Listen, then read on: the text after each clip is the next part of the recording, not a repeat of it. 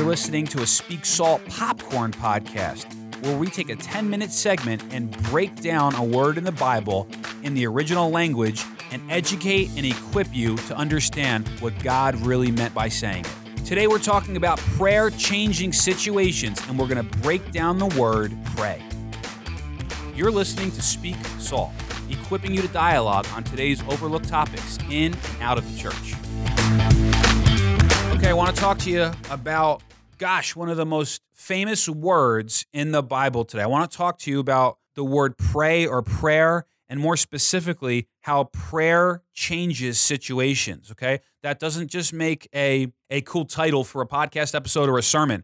Prayer changes things. Prayer changes circumstances. Prayer changes situations. No, prayer should literally change situations. Not metaphorically, not figuratively. Prayer should literally change circumstances, should change your situation, should change our environment and change around us. Now, prayer is a word that appears hundreds and hundreds of times throughout the Old and New Testament, okay? And there's actually 13 different Hebrew words in the Old Testament for the word prayer, and I believe there's 9 different Greek words in the New Testament for prayer. So you're seeing, what's 13 plus 9, 22? You're seeing 22 different original translations of the word prayer. You have to dig in and study the Bible, study the words in their original language, okay? The Bible wasn't written in English. Jesus wasn't a middle-class white guy from the suburbs, you know? He was a Jewish rabbi. He spoke a different language. The authors of the Bible spoke different languages and wrote in different languages. That's why it's essential to get the most out of the Bible, to get the most out of the Word of God, and really to get the most out of who Jesus is. Because John 1:1 says that in the beginning was the Word, and the Word was with God, and the Word was God. Jesus is the Word. Jesus is the Word of God. So to understand who Jesus is, you have got to go deeper rather than just reading a modern translation of a Bible in English. You got to get into the original language of the words and study them, and your life will be changed. I promise you that. But the word prayer shows up, like I said, 22 different words. You see one in English, pray, P-R-A-Y, but you see it 22 different times as you study the original languages. And I want to bring you to one portion of Scripture of the hundreds that deal with prayer. I want to bring you to one in 2 Chronicles 7, verse number 14. If my people who are called by my name will humble themselves and pray and seek my face and turn from their wicked ways, then I will hear from heaven and will forgive their sin and heal their land. Okay? This word pray here, okay, this time, I told you there's 22 different original words. This one here is Strong's H6419, if you want to check it out, Strong's H6419, and this word is palal, P-A-L-A-L, okay? Again, I sound like a broken record, but I want you to understand, this is just one translation of the word, but it's the one used here in 2 Chronicles 7. There's 22 different ones, but this one is palal. And the word actually means, if I asked you, what do you think the word pray means? Most people would say, well, it's my communication with God. It's the way I talk to God. It's getting down on my knees and folding my hands and reciting something. None of these things, all of these things can be true. But in this sense of the word here, think about what the verse is saying. This is God now speaking. If my people who are called by name will humble themselves and pray, okay, let me jump down to the bottom of the verse, I'll forgive their sin and heal their land. I think this is one of the greatest verses on revival in the whole Bible. God healing a land. Not God just healing a person or a body, God healing a corporate gathering, a land, God healing a region. All right? And if my people would pray, here's what the word means. Here's what the Hebrew word palal means. Check this out. To intervene. Okay?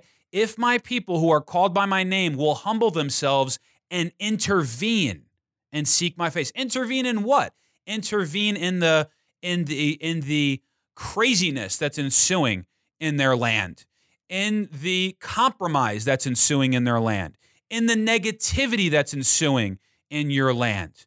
I was on the phone the other day with Len Dio from the New Jersey Family Policy Council, and Len is the founder of that organization, and they do a lot of good work here in New Jersey.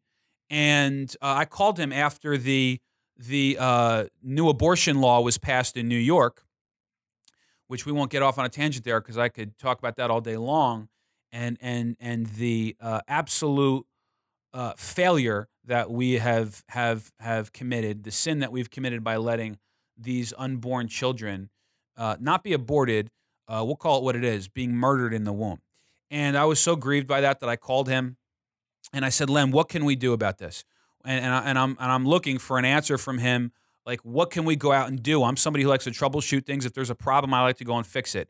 If there's something wrong, something broken, I like to fix it. Not so much problems with my hands, but other types of problems in my expertise. I like to fix things. And I was looking for him to give me an answer, like, what can I do? Like, what can I physically go and do? What letter can I go write? Who can I call? Where can I go to speak to someone about this? And you know what he said? The first thing he said was, he said, Joe, he said, I know it sounds cliche, but the number one thing that the church has to do is pray. And of course I believe that. And I said, yeah, I agree with you, Len, but in my head I was saying, I want to do more than just pray. I want to do more than just communicate with God about this. I want to make a difference. And the Lord checked me and challenged me. The Holy Spirit really challenged me and brought me to this portion of Scripture and reminded me that this word palau there, okay, there is power in prayer. Prayer changes situations. Prayer changes circumstances. Prayer changes problems, okay? It means to intervene. It doesn't mean to fast or to talk to God. Not in this sense anyway. It means to intervene, or in other words, to change something. And that's what prayer does. When you understand humility as a believer, and you understand prayer and seeking the face of God and turning from your wickedness, then God says, then I'll hear you from heaven. Then I will forgive your sin, and then I will heal your land. Now, God is talking to Israel here in context, but I believe that this is absolutely available for America today. There are regions in this, many regions all over this universe, and specifically right here in North America, in these United States, and right here in New Jersey, where we're broadcasting from. We're broadcasting from Abundant Life, the Whippany campus, Abundant Life Worship Center, the Whippany campus in New Jersey. By the way, please, I'd love to stay in touch with you. You can follow me on Instagram at joearminio.2. You can also find me on Facebook, or you can subscribe to my YouTube channel, where this podcast you're listening to, you can see the video for, and also a lot of other good tools. Just search Joe Arminio Jr. on YouTube. But I believe right here in this region that I'm coming to you from, and where I work full-time and on a day-to-day basis, I'm in the trenches and seeing what's going on. We need revival. We need God to heal our land. We need God to forgive our sins and heal our land. How does that happen? Humbling ourselves, seeking His face, turning from our wicked ways, and praying. And not in that order, because I said them out of order, but you understand what I'm saying. By praying or intervening. I want you to keep that in mind the next time you have a prayer time with God. And if you're saying right now, well, I don't have a prayer time. Listen, don't feel condemned, but feel challenged by that, because every Christian should be praying. Every Christian, every believer should have a prayer time. Pray without ceasing, the Bible says. We should be praying all through the day, in English and in the Spirit. But next time you pray, get a snapshot of that. Instead of just praying and approaching God in hope, or oh God, please heal me, please help me pay my mortgage, please save my kid, this or that, the other thing. Approach your prayer life in a different way. As you pray, as you take authority, as you agree with the promises of God, because His plans for you are to succeed. His plans for you are to prosper, Jeremiah 29:11 says, not for you to fail. And as you agree with the promises of God, you are intervening and changing the course of Satan's plan for your life. Satan's plan and course for this country, for our state, the state of New Jersey, the state of New York, and the plan for your life you can intervene with, you can change, you can actually literally change that plan by intervening and understanding what prayer really is.